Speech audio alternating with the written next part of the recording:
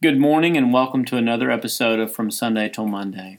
This week has been an historic week in the life of Tulsa, Oklahoma. We've had a heartbreaking tragedy as policemen shot an unarmed man, Terrence Crutcher, and it's brought national attention to our city. It's brought a lot of heartbreak and anger and frustration to our city. And among other things, it's caused the church in our city to wake up. Some great things have happened. Churches have worshiped and wept and spoken together. Some awful things have happened as people have overreacted and called people names, even making death threats and really questioning motives. But one thing, among others, that it's done is it's caused the church, for lack of a better word, the historically white church, to really reflect upon itself and do some introspection and admit where we've been wrong and where we haven't spoken. I spoke to that issue Sunday morning during our confession of sin, and I would like to share that with you now. If it raises any questions or if you would like for me to talk more, please send those questions to info@riveroakstulsa.com, and I will be glad to answer those for you next week. Thank you so much. This is Ricky Jones for From Sunday Till Monday. As we come now to a time of confession, I want to talk to you a little bit. Obviously this has been a real historic week in Tulsa for tragic but also good reasons. I feel like the church has come together in a healthy way to respond to tragedy. But the death of Terrence Crutcher has forced us to confront some things about ourselves. And I told the first worship service, the prophets of 2016 have a new language. The prophet's job in the Bible was to inform the church of their sins. It was to come along to religious people and say, this is where you are falling short. This is where you are sinning and where you are not upholding the law. And the prophets of our culture do the same thing, but they use hashtags, so you know that you know what they're about to say. And the hashtag that has really haunted me and bothered me this week has been silent white church. That the white church has not spoken up about injustices in our culture. And I want you to know that it was never my intention to be silent to injustice. When we decided to plant a church, when Bianca and I decided to plant a church, one of the things we decided that we didn't want to be. We didn't want to be that church that kind of gathered all the good people together and talked about how bad the culture was. We didn't want to be that church. We wanted to be the church that talked about the sins of the people in the room instead of, taking seriously what the Apostle Paul says, that it's not our job to judge the world, but the judgment starts with the household of God. And so that was our intention, but I think in doing that, we really left out some pretty big cultural sins and that we are complicit in. And this week has forced us to look at those. And the two of those that have really just stood out to me is that we've been silent. I have been silent as your pastor. I've been silent about the violence in our culture. As Americans, as an American culture, as a church culture within America, however you want to say it, we have made peace.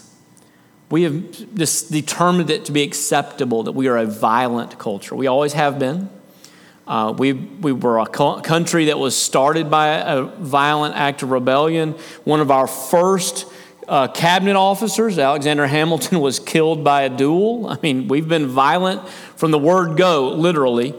And today in our nation, 11,000 people are murdered every year.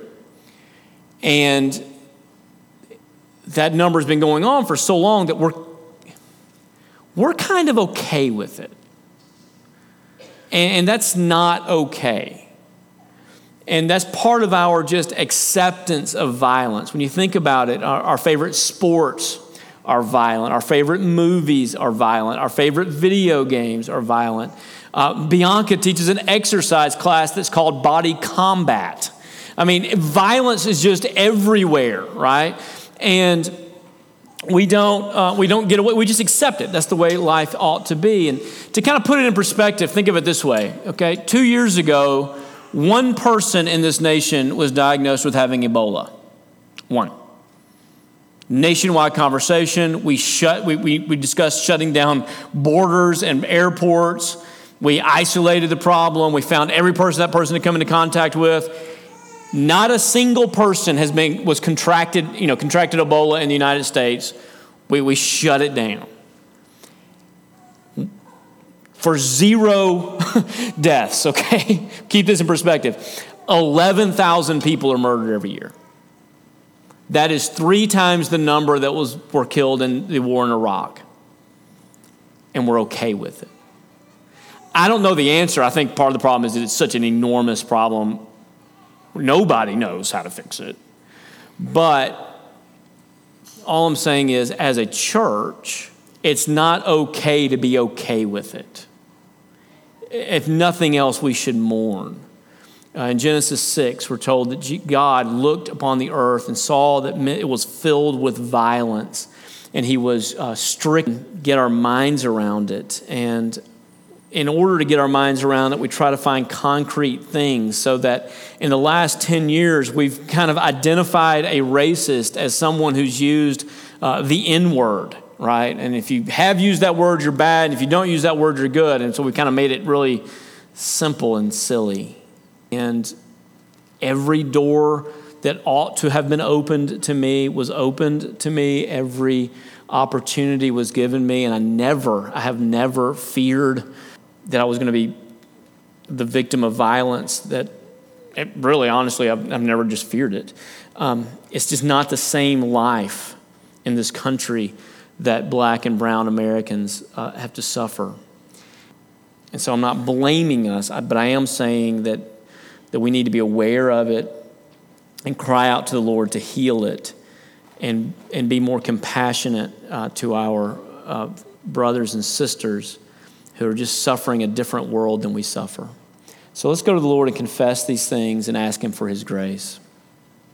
Our Father in heaven, we cry out to you that we have allowed our hearts to become calloused.